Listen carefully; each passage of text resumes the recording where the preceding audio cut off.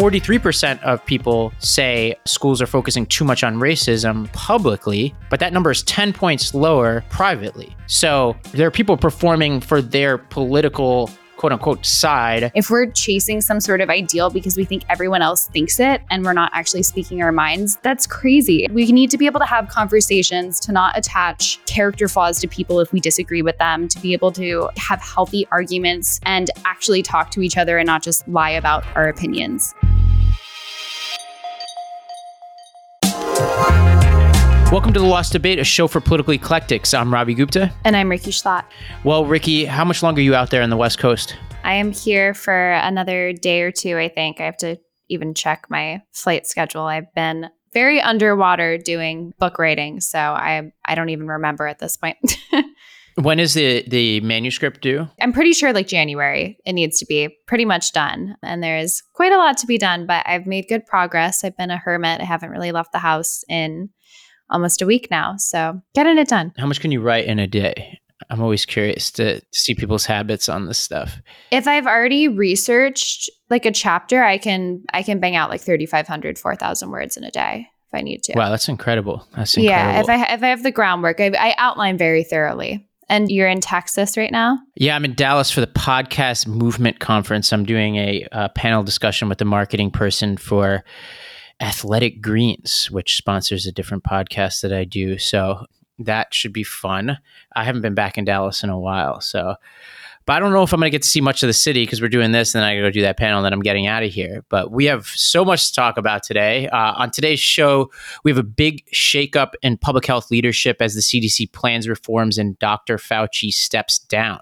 Then we'll talk about the concept of collective illusions and where we find them in the American public. And then finally, we're going to bring you a bunch of updates from a busy news week, including 2 convictions in the plot to kidnap Michigan Governor Gretchen Whitmer, major accusations from a former Twitter executive turned whistleblower, and primary races in New York and Florida, including 2 special elections in New York. But first, Ricky, we got some big news yesterday as the Biden administration made a long-awaited announcement on student loans. This is a huge move from the White House and already a controversial one. Let me just at least outline some of the contours of this. Most of it was what we were expecting. So we were expecting Biden to relieve up to $10,000 for most borrowers. The cap seemed to be what we were expecting it to be. So he's capping relief to people who make under $125,000 a year or $250,000 for married couples. He's extending the moratorium on payments for student loans and interest payments to the end of the year, but says he's not going to go any further.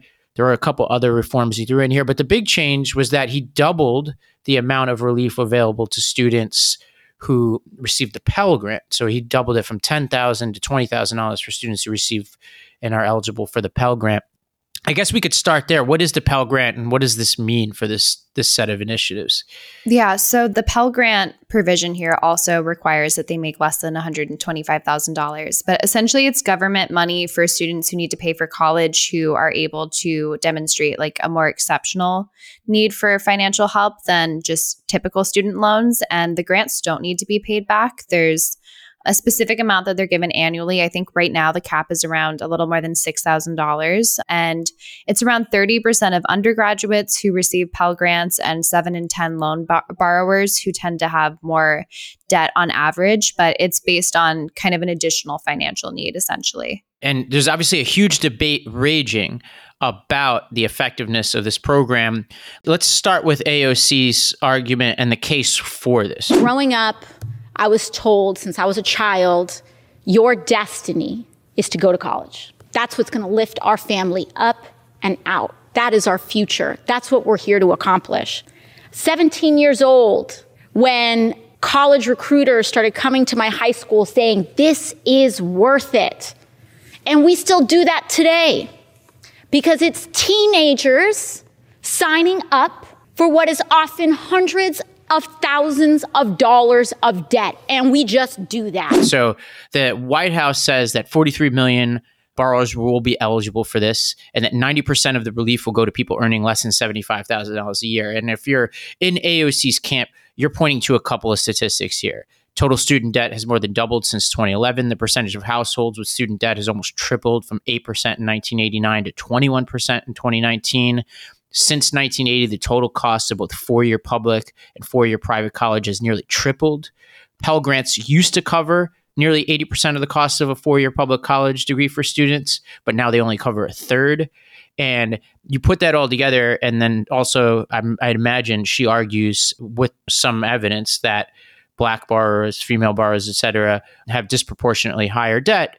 Those people are saying, all right, this set of reforms is going to help those who need it the most. What do you make of that argument, Ricky? I don't disagree with the argument that she's making in that clip at all. I think I disagree with her conclusion from it, but I think that we do have these predatory loans that historically teenagers had no clue what they were getting themselves into when signing up for them, and that the federal government was essentially trapping them in debt that they couldn't get out of. I completely agree with her on that. I don't think the solution is to just do something completely radical and make college free or forgive more debt than we already have. But I do think the solution is a cultural movement away from degrees that are clearly not paying back the dividends that people expected them to. And so I do agree with her in some sense. And as much as I am a kind of anti-spending libertarian, I think that there are so many Americans who are in a really shitty situation just because the federal government created a terrible system for them. And so I'm sympathetic to the argument, and I think that we need to rectify what we have done, but I'm disappointed to see this kind of Band-Aid solution moving forward rather than a systemic reform, because these colleges are still insulated from free market pressures and from the fact that if the federal government is backing these loans, they can jack up tuition forever. And they're not even really discussing career preparedness and the fact that all these students went to these universities and still can't pay back their loans goes to show that we've just created a system that's completely divorced education from careers. There are two parts to that critique, right? One is this effective? And the other, is it fair? I'll hold the fairness point for a second, because this is where I think progressives are going to have some of the biggest challenges. But on the effectiveness front, I agree with you. So much of what she's saying is true, but then the proposal actually could make this situation worse. She's saying these students are taking out all this money, costs are going up. There's no reason to think that this wouldn't just keep increasing costs. Larry Summers made an argument essentially to that effect, and also said that this will increase inflation. You have the fact that the majority of adults in this country don't have a college degree. So, the last Pew statistics I saw have it at 37.9% of adults 25 plus have a college degree. So this is going to, even if there's an income cap, this is not going to the vast majority of Americans. So you're basically asking non-college graduates or future generations to subsidize these loans. And in some cases, these are degrees that we as a society don't want. Why can't this be tailored to the actual professions that we need as a society? That's what I would have done with this. And I think if they have the authority to do this, they could have had the authority to only forgive it for the professions we need, or at least professions we need moving forward: doctors, nurses, teachers, home health care workers, special education paraprofessionals. You go down that list and say, all right, we need those people. Why don't we incentivize that? Do you think that could have gotten bipartisan support? I think that could have gotten at least more bipartisan support. I mean, if you look at the public data, it's roughly a third of Americans fall into each category, whether they want to cancel all debt, cancel no debt, or cancel it based on needs. So it's not a strictly partisan issue. There's kind of a gradation here of how people feel about it. I think that would have been more effective. I also think, though, that in the long term, one thing that's not really getting a lot of conversation or not being talked about a lot is that I think Gen Z is kind of waking up to this a little bit. I think that the millennials were kind of an unfortunate test case in what happens when, essentially the way AOC is painting this is basically military recruiters, but they're college ambassadors. But what happens when careers are divorced from education, and education is just seen as something that you have to do in order to achieve? And there's some really fascinating new statistics that go to show that Gen Z has seen how millennials have kind of crashed and burned, not at their fault, at the fault of these policies. But half of my generation's worried about graduating with debt. And if you look at the percentage of high school students who are planning to go to college, in May of 2020, it was 71%. Now it's 51% as of January. And 9 in 10 high school students who I think in the past wouldn't have necessarily been thinking about jobs and careers and work, 9 in 10 want colleges to better emphasize career preparedness. And so I think there's going to be some sort of market pressure shift here where maybe universities aren't getting these guaranteed loans from students. And so I think there's a chance that there's kind of like a natural cultural change, which I think would be healthy. But I'm also like, to your point, I would much prefer to subsidize and help people who are getting jobs in like the medical profession or teaching or health or social work in places where we have like actual shortages in our country, and not all these very theoretical, increasingly theoretical classes and majors I saw at NYU when I was there. I would go through the course catalog and be like, what is half of this stuff and how will you here's some of these majors: it? Adventure education at Plymouth State University, bakery science and management at Kansas State University, turfgrass science at Penn State, bagpiping at Carnegie Mellon University, costume technology at DePaul.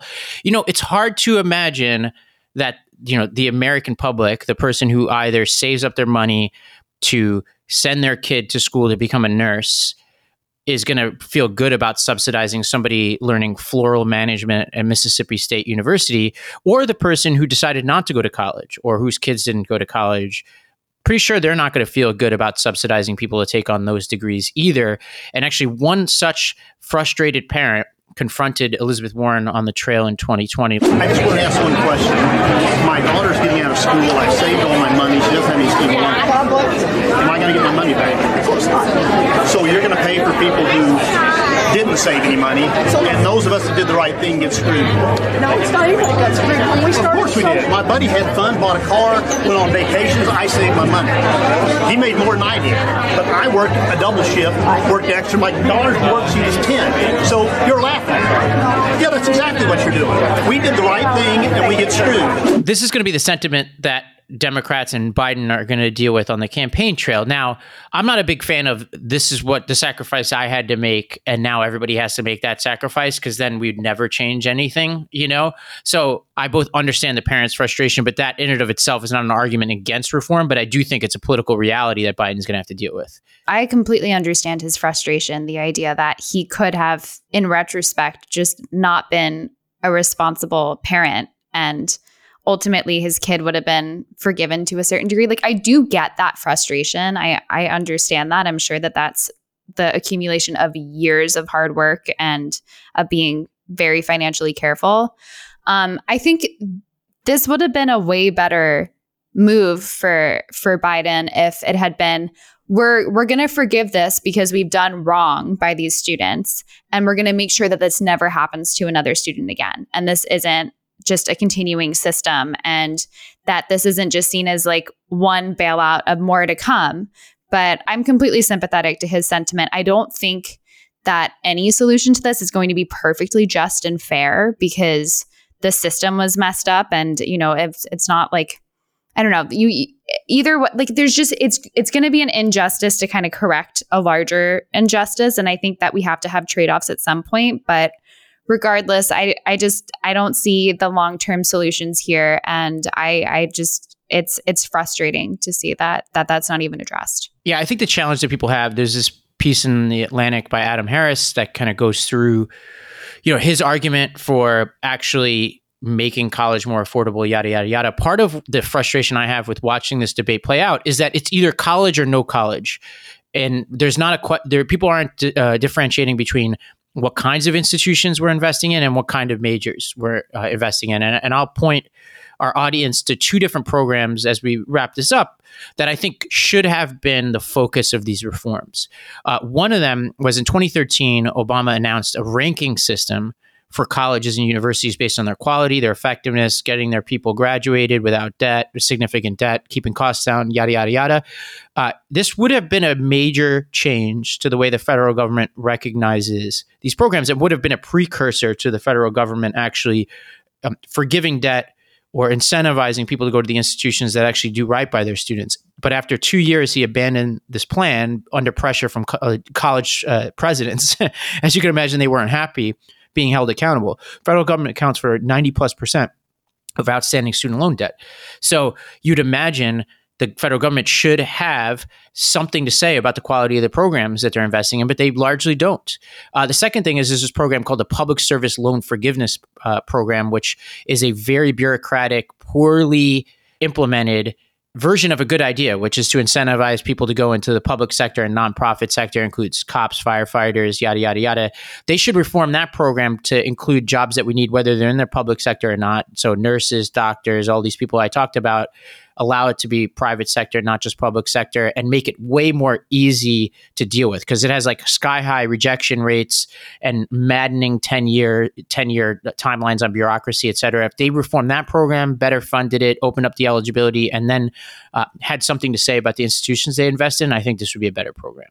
Yeah, I definitely agree that more specifically tailoring this and allowing the free market to kind of touch colleges again and pressuring them to be effective institutions would be a healthy thing. But that's not really what we're seeing here. We're seeing a Band-Aid solution.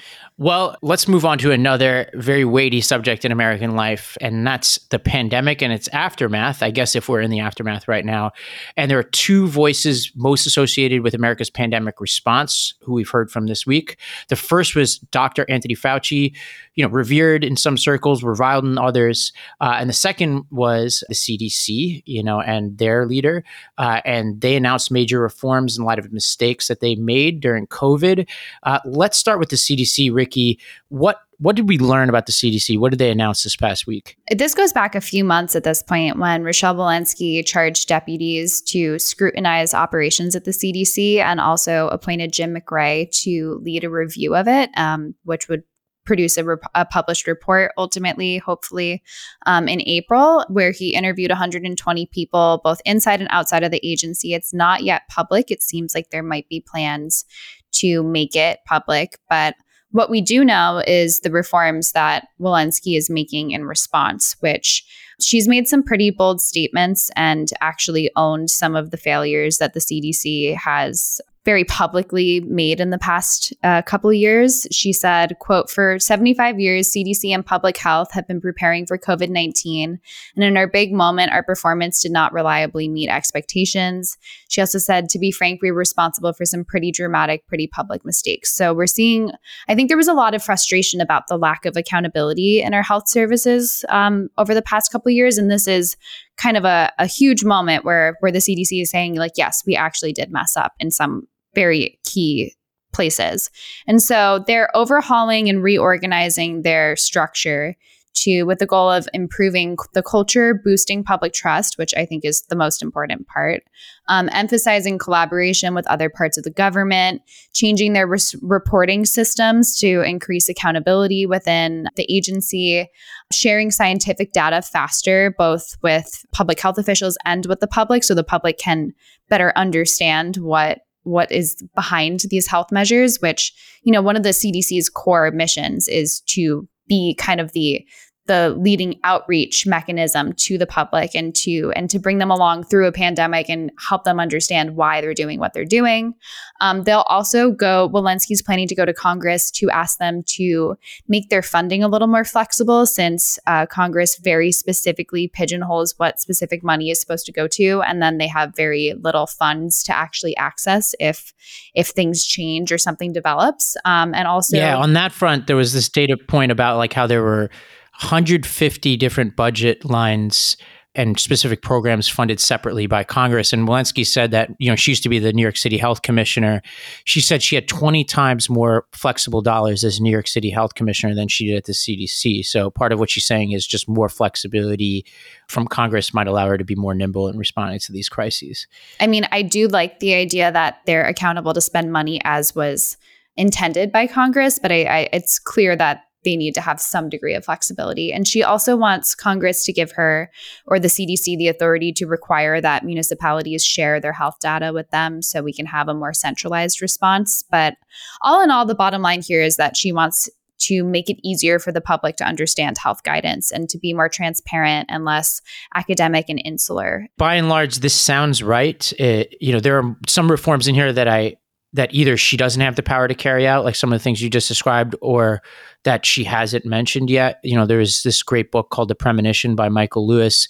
And in that book, he talks about the one change he would make to the CDC, if he could make it, is to change the director of the CDC from a political appointee to a career appointee. And he talks about the fact that we have renters and not owners in these jobs right now, where the average life of a person who's heading a federal agency is 18 months. So these are not people who are sticking around long enough to make a huge difference. And he says that would be a big change. You now start to ask yourself also, all right, let's say we did all these reforms. Is this going to make our response to the pandemic better? I would imagine it would, but I almost wish that every institution in American life would go through this exercise and saying, all right, what did we learn from the pandemic? What kind of beliefs and practices do we have? And that goes down to the individuals. What did we learn so that the next time this thing happens, we're not worse at it, which I think is a strong possibility at this point. Definitely. And I'm definitely not a fan of Walensky's. I also don't appreciate a lot of people who agree with me that they might have problems with her overall, but then she's actually being accountable and being one of the few public health officials who's going out there and saying like, hey, this wasn't really that great and we made mistakes and we're going to own up to them and hopefully reform for the future. So I give her a tremendous amount of credit. Like this, even though I might take some issues with certain aspects of her leadership in the past, I think that this is a unique demonstration of humility in this pandemic, and a lot of people kind of dug in deeper and wouldn't, or just kind of changed their tune and never really took account for things that they were doing in the past in the pandemic. And so I appreciate this. I think this is, to your point, something that more public health mechanisms need to do, and also just in the government in general, probably a healthy thing, period, regardless of the pandemic. And as we transition now to Fauci, right? And, explain this to us. What has Fauci's role been, and what is the difference between the NIH and Fauci's particular role and the role of Walensky? This is oversimplified, but effectively the NIH is more research oriented and the CDC is more implementing things, creating policies, reaching out to the public, creating guidance. But Fauci has been in public service now since 1968. He was there at the NIH through HIV, tuberculosis, malaria, Ebola, Zika, now COVID. So very storied past in public service. And he now is stepping down as the head of the NIAID, which is like the allergy and infectious disease branch of the National Institute of Health. And also in his role as the chief of the immunoregulation lab there, and also as Biden's advisor. This is set to happen at the end of the year. The NIH has not appointed a successor yet, but he says that he's leaving to pursue the next chapter of his career. He's in his early 80s now, and he wants to dedicate himself to traveling, writing, speaking, and inspiring the next generation of public leaders. And so the American public, especially our media and our politicians, had wildly different reactions to this news. In Fauci, we trust. Dr. Anthony Fauci made it official today. He revealed that after half a century serving in government, he's going to be stepping down in December. He needs to comply with every subpoena they slap him with. And if he doesn't, we should shackle him. And maybe we should raid his house and look for collusion with China, because those are the new rules, apparently. We're just playing by them. I think we've reached this point in American society where I'm not sure if somebody called me up and were like, hey, head up this really important national federal agency, that I would be particularly excited about doing that, given the stakes involved. You look at what happened with Garland just a couple of weeks ago. You look at Fauci. I mean, I'm sure you could find examples from all over the spectrum. Like this sort of open hostility that people have to the people we're asking to carry out critical functions of government, to me, is going to limit the kinds of people who are going to want to do these jobs moving forward. That being said, Ricky, somewhere between the fawning coverage on MSNBC and what we heard on Fox News is a kind of measured assessment of what Fauci has done. I'm going to play his defense attorney, but why don't you play the prosecutor here for a second and drop some of the sort of larger mistakes that Fauci has made over at least his most recent tenure? Well, so I mean, I definitely don't believe in this like good or evil sort of this. People have caricatures of him essentially, and I remember like the Fauci ouchie and the prayer candles that people had and stuff. It got really weird, but there are some legitimate concerns about how he led during COVID, especially. There was an email scandal with Dr. Francis Collins in the very beginning where they were talking about the potential of a lag bleak origin, and then kind of like at the drop of a hat decided like, no, that's not what we're going to talk about publicly. And the internal emails were quite different from the public facing dialogue from the beginning. That didn't come out until later, but there was the scandal about him saying that masks are not going to necessarily protect you from COVID, and saying that essentially in retrospect, he admitted in order to preserve supply for medical health professionals, which I think was a very... And that's the beginning of this so-called, and I think you're the first person I've heard use this term, the noble lies of Fauci. But there was another one that you were sharing with me the other day. There's another one as well, herd immunity. When the vaccine was rolling out, he was throwing out kind of like spitballing numbers about what percentage of people would need to either like have immunity through natural immunity or vaccination. And he was talking about like 70%, I think was the number that he was throwing around. And then a few months down the line, he admitted to the New York Times that he was bumping that number down a little bit in order to get people to get vaccinated to kind of raise it up ultimately. And so the idea of the noble lie is essentially just saying like yes, those were good goals that he was trying to reach, but he lied to people in the course of getting there, which really harms public health because it's like a I know better than you kind of mindset rather than arming people with the facts and saying, hey, listen, the masks might work, but we need healthcare professionals to have them. That's a totally different way to talk to the American public. That's a little less infantilizing. There's also scandals about funding from the NIH to the EcoHealth Alliance and supporting gain of function research. And we've covered that too, where he, as I generally am somebody more sympathetic to Fauci than a lot of people. He was trying to be cute with the definition there when he could have just said it, look, like no matter how we define gain of function research, this was close enough that I just want to be honest about it, lay my cards on the table, but he was having this tug of war, right? So I agree. Everything you said by and large, I agree were mistakes of his tenure. I think in the Fauci defense category, which I know this is not a binary, I know that you have a nuanced view of this. He has been the director or been in a leadership position there since 1984. He's seen AIDS, SARS, H1N1, influenza, Ebola, COVID-19, monkeypox. I think a lot of people think of him only as the COVID guy, which I'll get to that part of the record. But what's interesting is I've been diving in over the past few days just into his record on HIV AIDS, which is interesting. I think a lot of people felt like he could have been faster to get there, but once he got there, he was really forceful in pushing for major changes and breakthroughs in the antiretrovirals, which has saved so many lives. I think his biggest contribution to global public health is going to be how he and George W. Bush worked together to found the President's Emergency Plan for AIDS Relief, which is called PEPFAR, which is a global program that brought HIV therapies to underserved parts of the world. Some people estimated that saved 21 million lives. He then took a lot of the innovations that happened with those therapies and started to build U.S. capabilities that actually wound up allowing us to create the COVID-19 vaccines as fast as we did. And there was this critical point in his tenure that I think is the most important thing he ever did, which is in January 2020. We're talking really early in the pandemic. He and his team downloaded the sequence of the virus from the Chinese. They get the sequence of the virus. They send it to this, upstart Moderna. Moderna starts working on the virus back then. I mean, the vaccine. Now, some people look at that and they're like, they have all these conspiracies. I look at that and say that saved probably tons of lives in sharing that data, acting fast. And that was happening at a time when the president of the United States was, all the way through to March, the president of the United States was, sowing complete either inaccuracies, he was India saying, in the early days of the pandemic in February saying this thing's going to go away, everybody's going to get better, yada, yada. A guy who is at many times openly hostile to Fauci. To me, I put all that together. I say this guy made a lot of really good calls. Anybody in public life is going to make mistakes. I agree that his mistakes weren't just competence errors, but also mindset errors that happened later on. And it seems like he did some really good things, maybe got high on his own supply and overstepped at points, and this is probably a good time to give somebody else the role.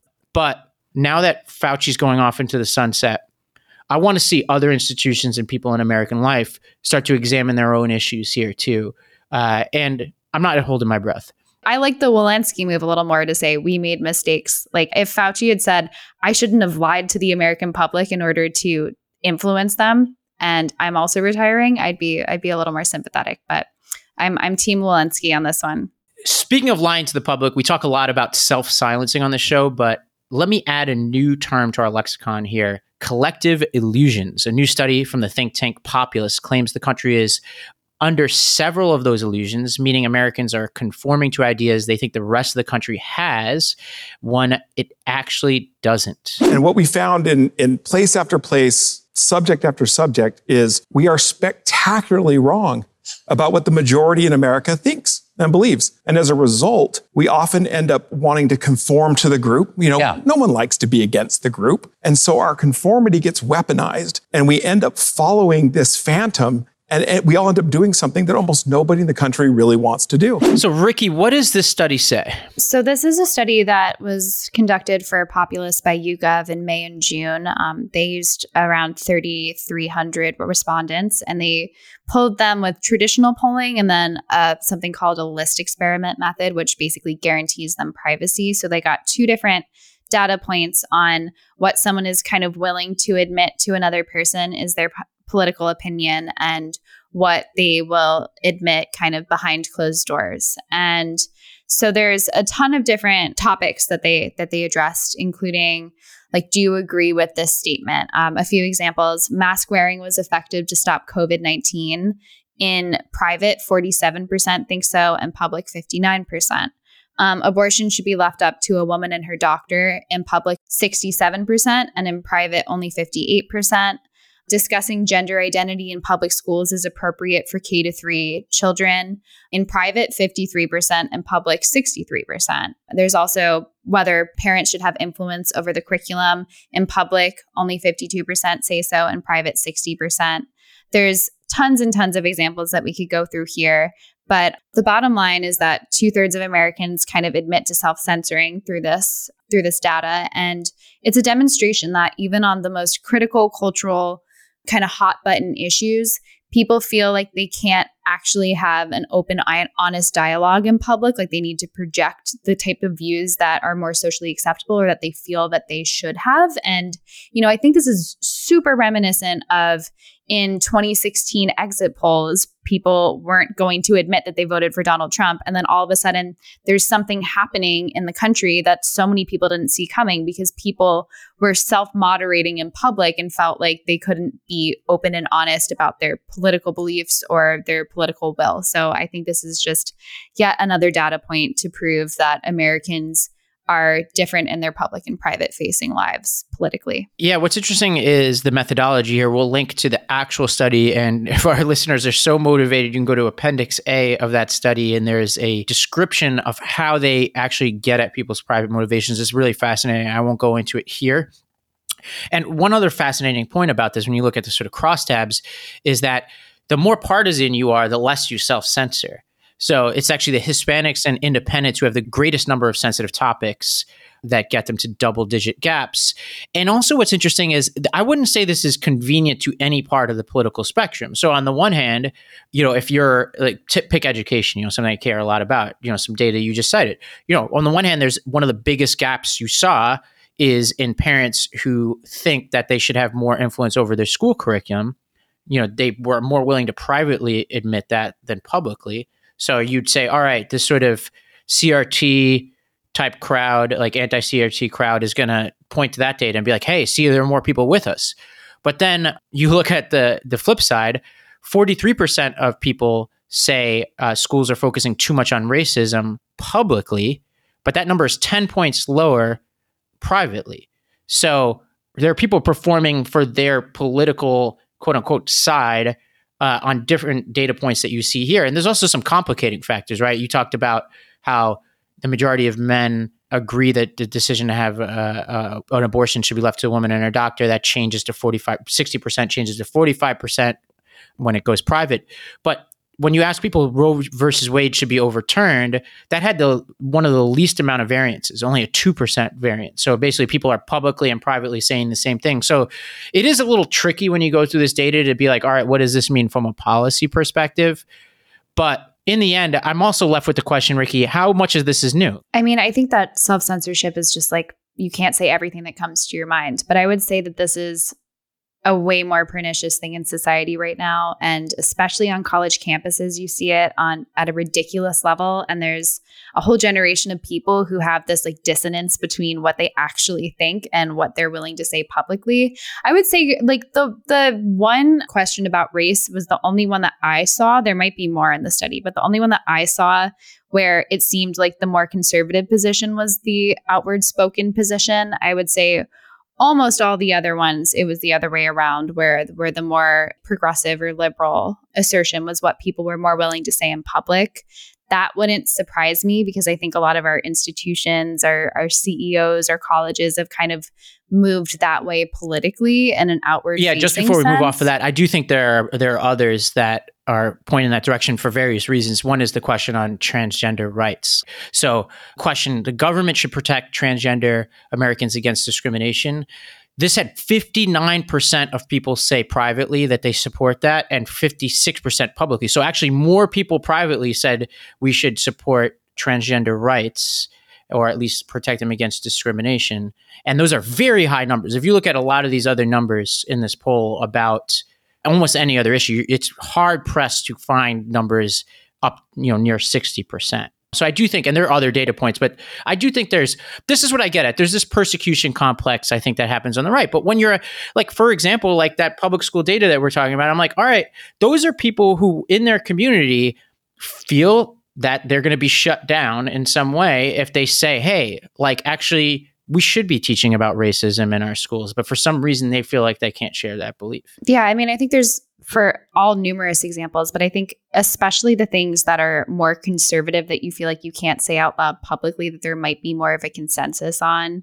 I think part of that goes back to the kind of Trump election and there was kind of because he was such a colorful character, shall we say, I think there was a sense of like attaching character values to political values more so than we've had in the past, and kind of an idea that people are reprehensible because of their views, the basket of deplorables kind of outlook. So I think there's some legitimacy to the sense that in terms of people who aren't in the aggressive partisan spheres, there's a more publicly acceptable, at least in New York and in certain progressive circles and in dominant institutions, there's a convenience to taking the more progressive stance in public than there is in private. I'm sure it's different around the country. I'm sure it's different in hyper-partisan areas of the country as well. Yeah, but I think that's a reflection. If we lived in Biloxi, Mississippi, for example, it would be the other way around, right? Like where, actually saying, hey, I actually do think we should teach more racism, Like, yeah, but I would say in terms of the like institutional control and what's happening in Hollywood and what's happening in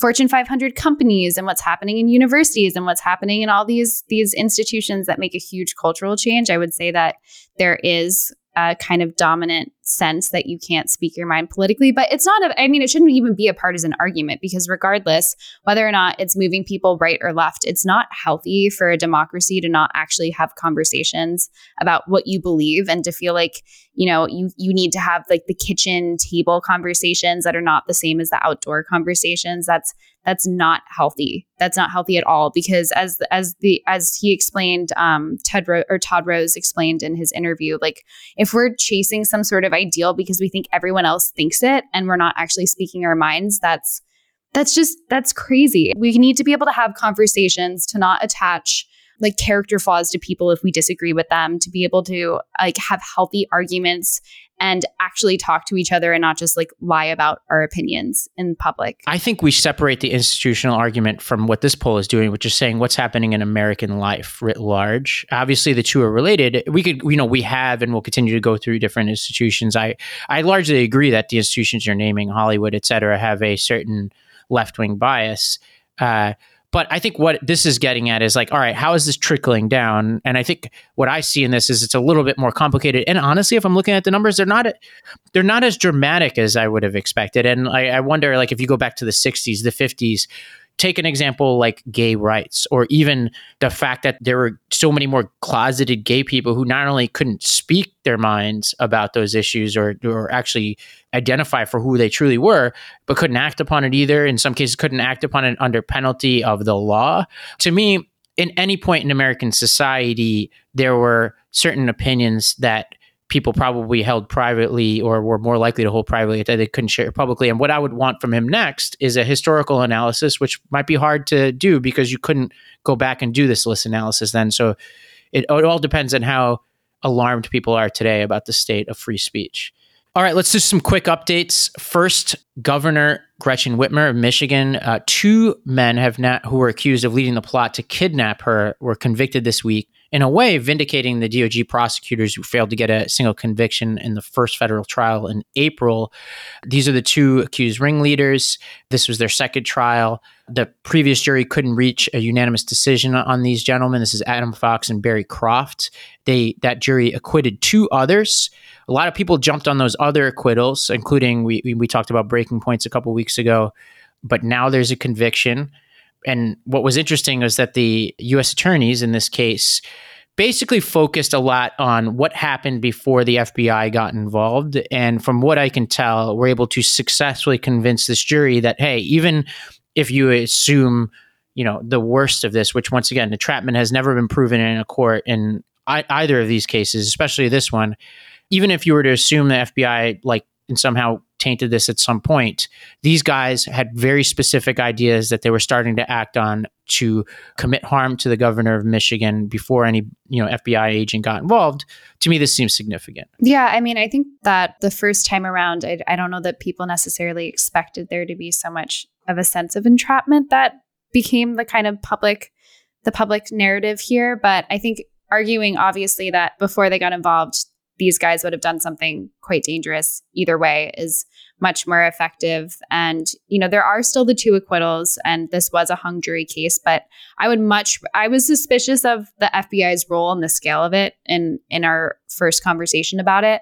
I would much rather live in a world where this was a conviction, this wasn't entrapment. And I'm glad to see that the DOJ can have at least one victory to kind of reform trust in them right now. So I'm happy to see that this seems to have vindicated them to a good degree. There's still 8 other men that Michigan is prosecuting in connection with this, and there were the 2 acquittals. So we'll have to see what it turns out to be in the end. But there seems to be a very clear gradation of involvement in terms of how much these guys were really at the helm of this. And there are 2 others who pled guilty pre-trial, also worth mentioning. So, as we go out on this one, my request of some of our friends in the alternative media who said that the federal government created this conspiracy and they used as their evidence the fact that these other 2 gentlemen were acquitted. Now I would love for those people to square that point of view with the fact that there are now actual jury verdicts going the other way here. And I would love for them to explain their theory to me, please, because it's a little incomprehensible. But we have some Musk news. Ricky, what's going on here? Well, so this is actually just a Twitter whistleblower who his name is Peter Zatko. He's known as Mudge. He's a former hacker and the former security chief at Twitter. He came out with a report that's kind of playing into Musk's hand, but they're not related necessarily. I think it'll just ultimately probably help Musk down the line. And he's alleging that they're lying to the public, to shareholders, and to regulators as well. And a quote from his complaint says that there are egregious deficiencies, negligence, willful ignorance, threats to national security and democracy that are taking place in Twitter. So this is a pretty damning assertion. He sent the complaint to the Senate Judiciary and Intelligence Committees, who both pledged to conduct their own investigations. Chuck Grassley and Dick Durbin are collaborating on how they're going to respond. But any movement will probably take a long time, especially the SEC investigations tend to be quite slow. And there's a potential that the DOJ, that Congress, that the SEC, and that the FTC could now all investigate Twitter. But I think there are a ton of different things that we can take away from this. But one thing that's very pertinent with the Musk news and the back and forth about the 5% bot figure that Twitter provided, that Elon says there's actually way more bots on the platform and he wants more openness about. Essentially, this backs Elon on that and says that the measures that they're using are tailored towards advertisers and not really like the overall sense of how many bots are on the system. And this will potentially weaken Twitter's case in court against Musk if this can be used as evidence that he was in fact right about the one thing that he said was the issue that he was taking with this deal, essentially. So if you're on Twitter's side, you're saying this guy's just trying to collect the judgment for the whistleblower statute. He's a disgruntled employee. If you're on Musk's side, you're saying, all right, this guy's confirming what we knew all along. Thankfully, in about 2 months, we will have a judge who's going to sift through these facts and say what really happened here, and is it even relevant to the contract that these two people signed? There's a third world, which the Silicon Valley expert Benedict Evans kind of points to, which he says it's possible to both believe that Musk's case against Twitter is mostly bullshit and also believe that Twitter is an extraordinarily bad run and dysfunctional company. That's also a possibility that, look, Musk isn't helped by this, but Twitter is really in the crosshairs here. And one last update that we have here is a new suite of primary results that I know you've been following, Ravi. So what happened there? Well, my home state of New York and Florida both had primaries, but there also was two special elections in New York that were notable. I'll just go through some of the primary results. They're pretty straightforward, stuff that we're expecting. So Val Demings, who's a former U.S. representative and chief of the Orlando Police, will be officially Marco Rubio's challenger for the Senate seat. Charlie Crist, a former Republican governor of Florida, will be challenging Ron DeSantis. Matt Gaetz easily won his primary in the Florida Panhandle. He's weathering a child sex trafficking investigation and other controversies. The Orlando area is also poised to elect the country's first Gen Z member of Congress, 25-year-old Maxwell Alejandro Frost. But those are all primary results. A lot of those are things that we were expecting. My general sense is Democrats are going to have a hard time winning statewide in Florida, given the trends in the polls there. But most Democrats I know are actually really excited about the results because there were these special elections in New York. Notably, in the Hudson Valley, Democrat Pat Ryan won a special election for that seat. Most analysts think he dramatically outperformed expectations. There was another race, which is New York's solidly red 23rd district, in which a Republican defeated a Democrat by a much closer than expected margin. The margin of victory was 7 points. And so we'll link in the show notes. 538 had a really good analysis of this and essentially said, special election performance and actually outperforming expectations in special elections are actually really relevant to how 538 forecasts midterm elections. So essentially they're saying Democrats have been outperforming.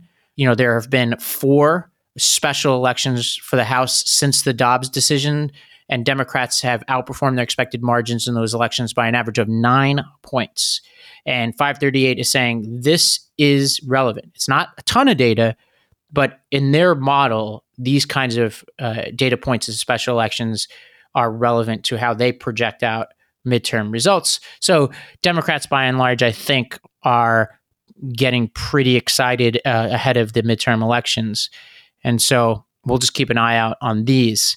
But a busy day across the country in our elections. And our first Gen Zer, maybe. I think there's a second one up in New Hampshire, a girl named Caroline running as a Republican, Caroline Levitt, I want to say. But I'll follow up with how she's doing. I don't know. But we have a red and a blue Gen Zer for the first time. What's the oldest a Gen Zer can be? You might not know this. It's all theoretical, but I've heard 95, 97. So what is that at most 25 to 27. So this would be the first time that we're in the running. We'll see how that goes. Well, exciting. Well, I think that's all we got today. If you're listening to this podcast, make sure to subscribe, give us that 5-star rating wherever you listen to your podcast, recommend us to your friends. If you're on YouTube, hit that like button, tell us what you love about the show, post about it on the socials, and we will be back next week in studio. Next week's going to be exciting also because midway through the week, I'm going to be heading to Lehigh County in Pennsylvania, a swing district, and I'll be reporting out later in the week, the Fetterman race, the gubernatorial race, how swing voters and others are viewing some of the hot button issues of this election cycle. And so make sure to be with us next week, and we'll be right back here wherever you listen or watch us.